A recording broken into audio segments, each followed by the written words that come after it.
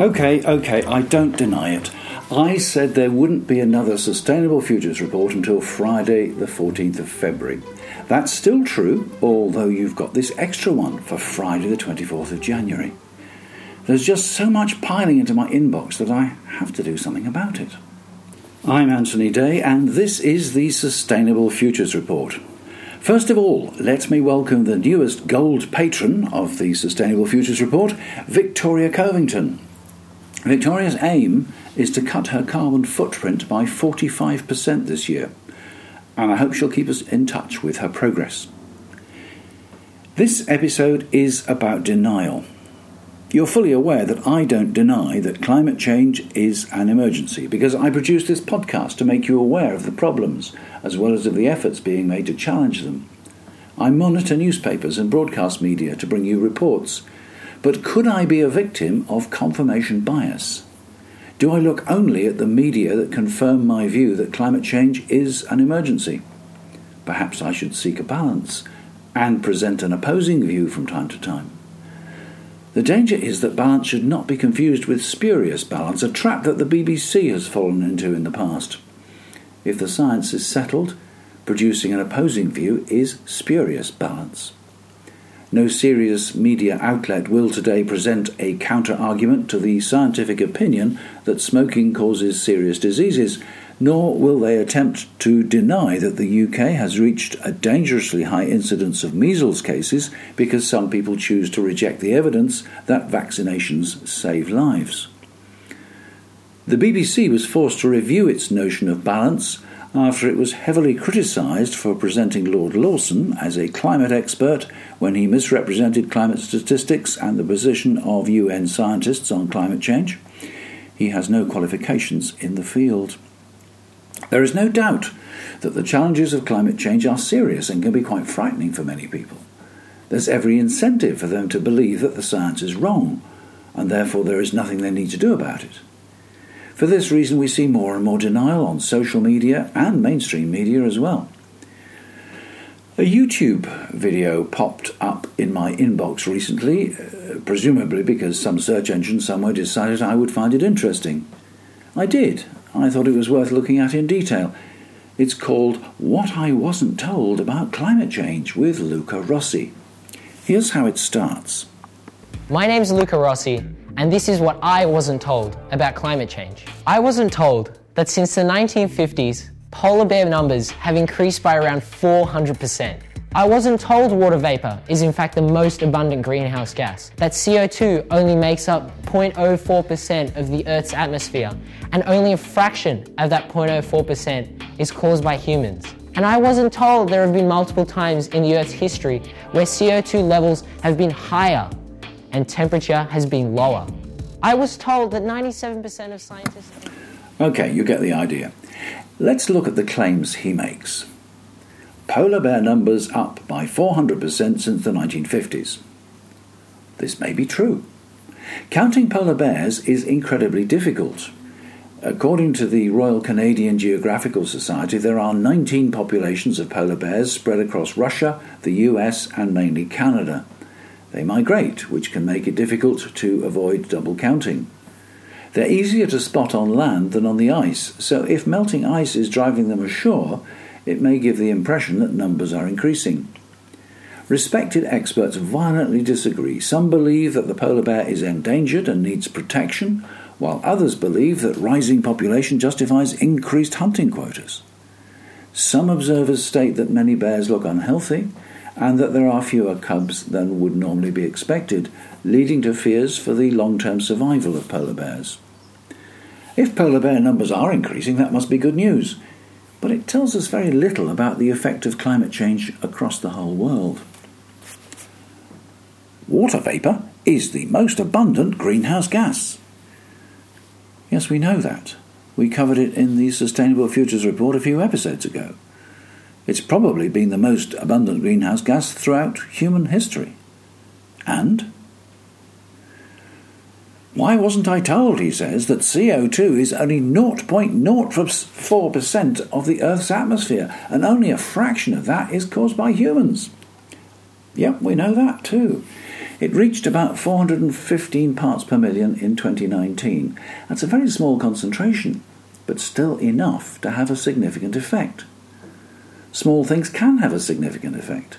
An aspirin tablet is probably a lot less than 0.04% of your body weight, but it can still affect your whole body. Up until the Industrial Revolution some 250 years ago, the concentration of CO2 remained about 280 parts per million. It fluctuates with the seasons because when plants grow in the spring they absorb CO2, and when they die off in the autumn, CO2 is released. But generally, atmospheric CO2 was in equilibrium. Although man-made CO2 is a small proportion of the total, it is enough to upset that equilibrium. Nature is unable to absorb all of the extra CO2, even though much has been absorbed by the oceans.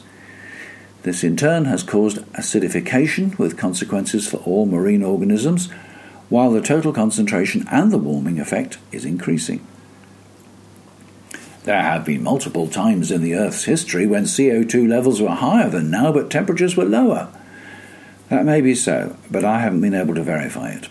What is certainly true is that, with one exception, every year since 2000 has been hotter than the one before, and CO2 in the atmosphere continues to increase.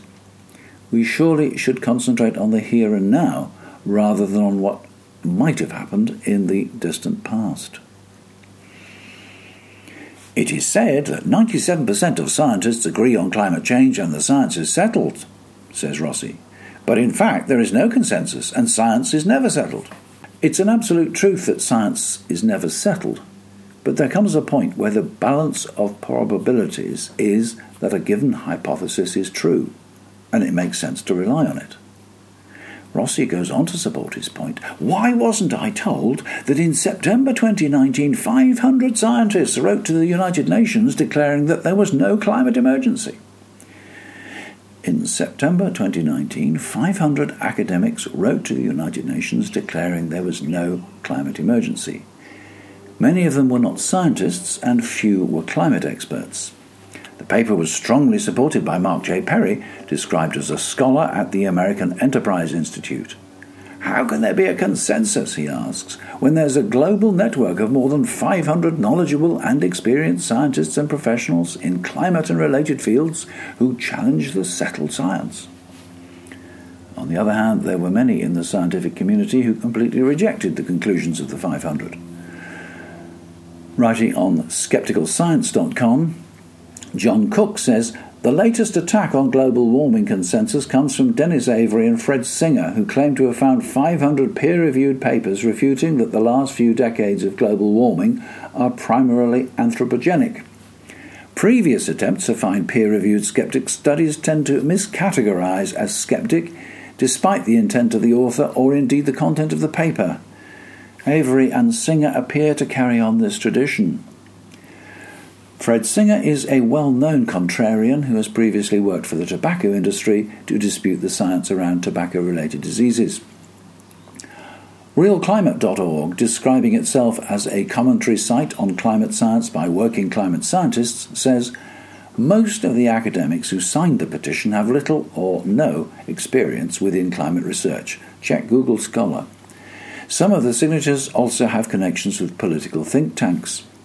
The message of the declaration is the same that the contrarians have repeated over and over again, but repeating it doesn't make it more true. There follows a detailed deconstruction of the arguments in the paper.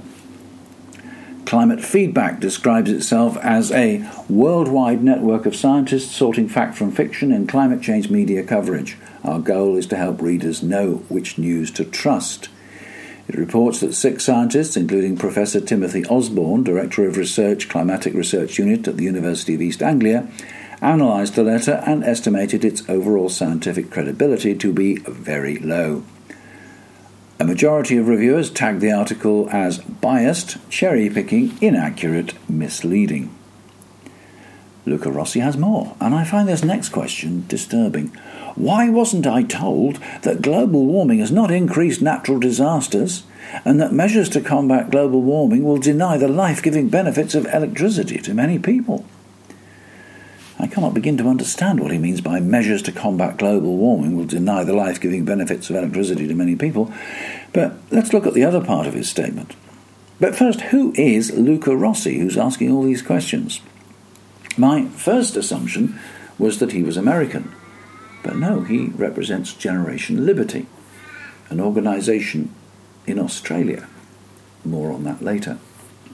So, here is an Australian commentator publishing on the 23rd of December 2019, when much of Eastern Australia was in flames, it still is, and claiming that global warming has not increased natural disasters. Of course, the Australian government line is that fires happen every year, and these have been caused by arson and poor forest management, much the same as the arguments put forward by President Trump during last year's wildfires in California. Even before this, the climate debate in Australia has been long and heated. Prime Minister Scott Morrison was forced to cut short a family holiday in Hawaii while the fires burned at home. Fires not caused by climate change, but arguably worsened by climate-induced drought lasting more than a year. Scott Morrison was forced to admit that he had mishandled the crisis, and when he visited some of the disaster sites, the locals refused to shake his hand and chased him away. He claimed that Australia was well on its way to exceed its climate targets, although the UN strongly denies this. Writing in Time magazine, former Prime Minister Malcolm Turnbull says, Australia's bushfires show the wicked, self-destructive idiocy of climate denialism must stop. As Prime Minister, he says, I tried to ensure that our climate and energy policies were governed by engineering and economics, not ideology and idiocy. Tragically, the climate-denying political right in Australia has turned what should be a practical question of how to respond to a real physical threat into a matter of values or belief. An article in Murdoch-owned The Australian responded vitriolically. I've put a link on the website, but unfortunately that article is now behind a paywall. But what is Generation Liberty that Luca Rossi represents? According to its website, Generation Liberty, a project of the Institute of Public Affairs, is dedicated to advancing the ideas of liberty and freedom on Australian university campuses. And the Institute of Public Affairs, it's a pressure group based in Melbourne, Australia. Unlike many such organisations, it does reveal its source of funding. About half its income comes from Gina Rinehart, reputedly the wealthiest woman in Australia. Her money comes from Hancock Prospecting, a mineral exploration and extraction company. In 2013, the Institute of Public Affairs celebrated its 70th anniversary. Guests included Gina Rinehart, Rupert Murdoch, former Prime Minister Tony Abbott, and Cardinal George Pell. Yeah, that cardinal. Rupert Murdoch is, of course, a well-known climate change denier, but this week son James Murdoch openly criticised his views. James is not part of the Murdoch Group management team at present, so don't expect changes to editorial policy anytime soon. Australia is the world's biggest exporter of coal. It exports gas too. What would restrictions on fossil fuels do to the country's mining industry or to the economy at large? No wonder the IPA wants to change minds, and Prime Minister Scott Morrison is keen to deny climate change, or at least to avoid doing anything effective about it. This Why Wasn't I Told campaign is just one tiny example of misinformation spread to raise doubts about climate science. In this case, it's aimed at university campuses, at future voters and potential opinion formers, business people and politicians. Let's hope they teach critical thinking in Australian universities. Closer to home, denialism has taken a sinister turn. The police issued a guide to terrorist organisations as part of the National Prevent campaign designed to prevent radicalisation. Amongst organisations listed was Extinction Rebellion. alongside ultra-right white supremacy and extreme jihadist groups. Understandably, there was outcry, as Extinction Rebellion is fundamentally committed to non-violence. To align such a group with organisations whose stated aims include violence is to suggest that the expression of free speech is terrorism. Initially, the police responded by saying that they included the Extinction Rebellion logo so that it could be distinguished from the other groups. I'll believe that when they include the logos of the Conservative and Labour parties as well. I understand the guide has subsequently been withdrawn for revision. Writing in The Guardian, Mark O'Connell warns that pictures of the world on fire won't shock us for much longer. It's true that we get disaster fatigue, politics fatigue, news fatigue, and so on until we just switch off. O'Connell goes further.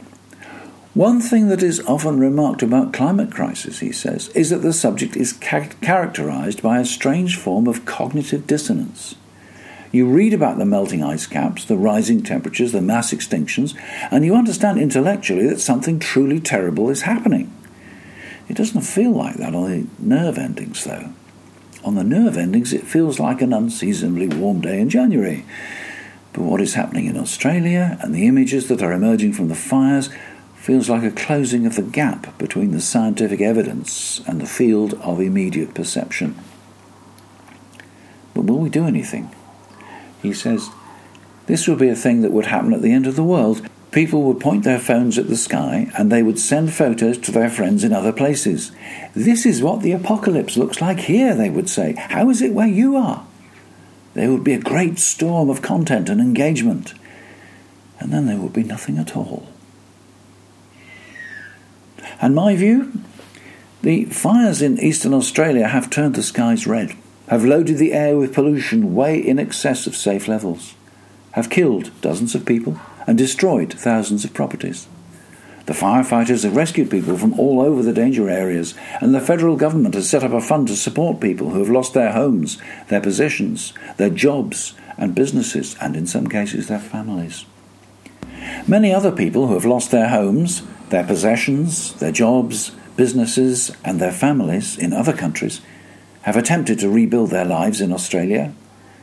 The federal government incarcerates those people indefinitely in concentration camps on remote islands like Nauru. We don't like to talk about that sort of thing, of course, either in Australia or elsewhere in developed nations. Maybe we too are in denial. When much of Australia becomes uninhabitably hot, how many Australians fleeing the fires will we let into the UK?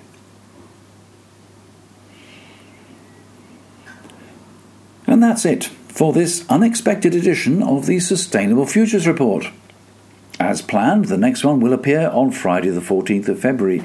Issues cramming the inbox include Sonos speakers and planned obsolescence, Microsoft makes carbon negative pledge, climate emergency, 2019 was the second hottest year on record, Asda trials refill points and bottle recycling in sustainability store, see a show and help save the planet as West End turns green, Sweden sees rare fall in air passengers as flight shaming takes off, Quorn to be first major brand to introduce carbon labelling, why Irish data centre boom is complicating climate efforts, Russia announces plan to use the advantages of climate change, climate crisis linked to at least 15 $1 billion plus disasters in 2019, average CO2 emissions of cars sold in the UK up for the third year in a row, Bank of England chief Mark Carney issues climate change warning, and so it goes on.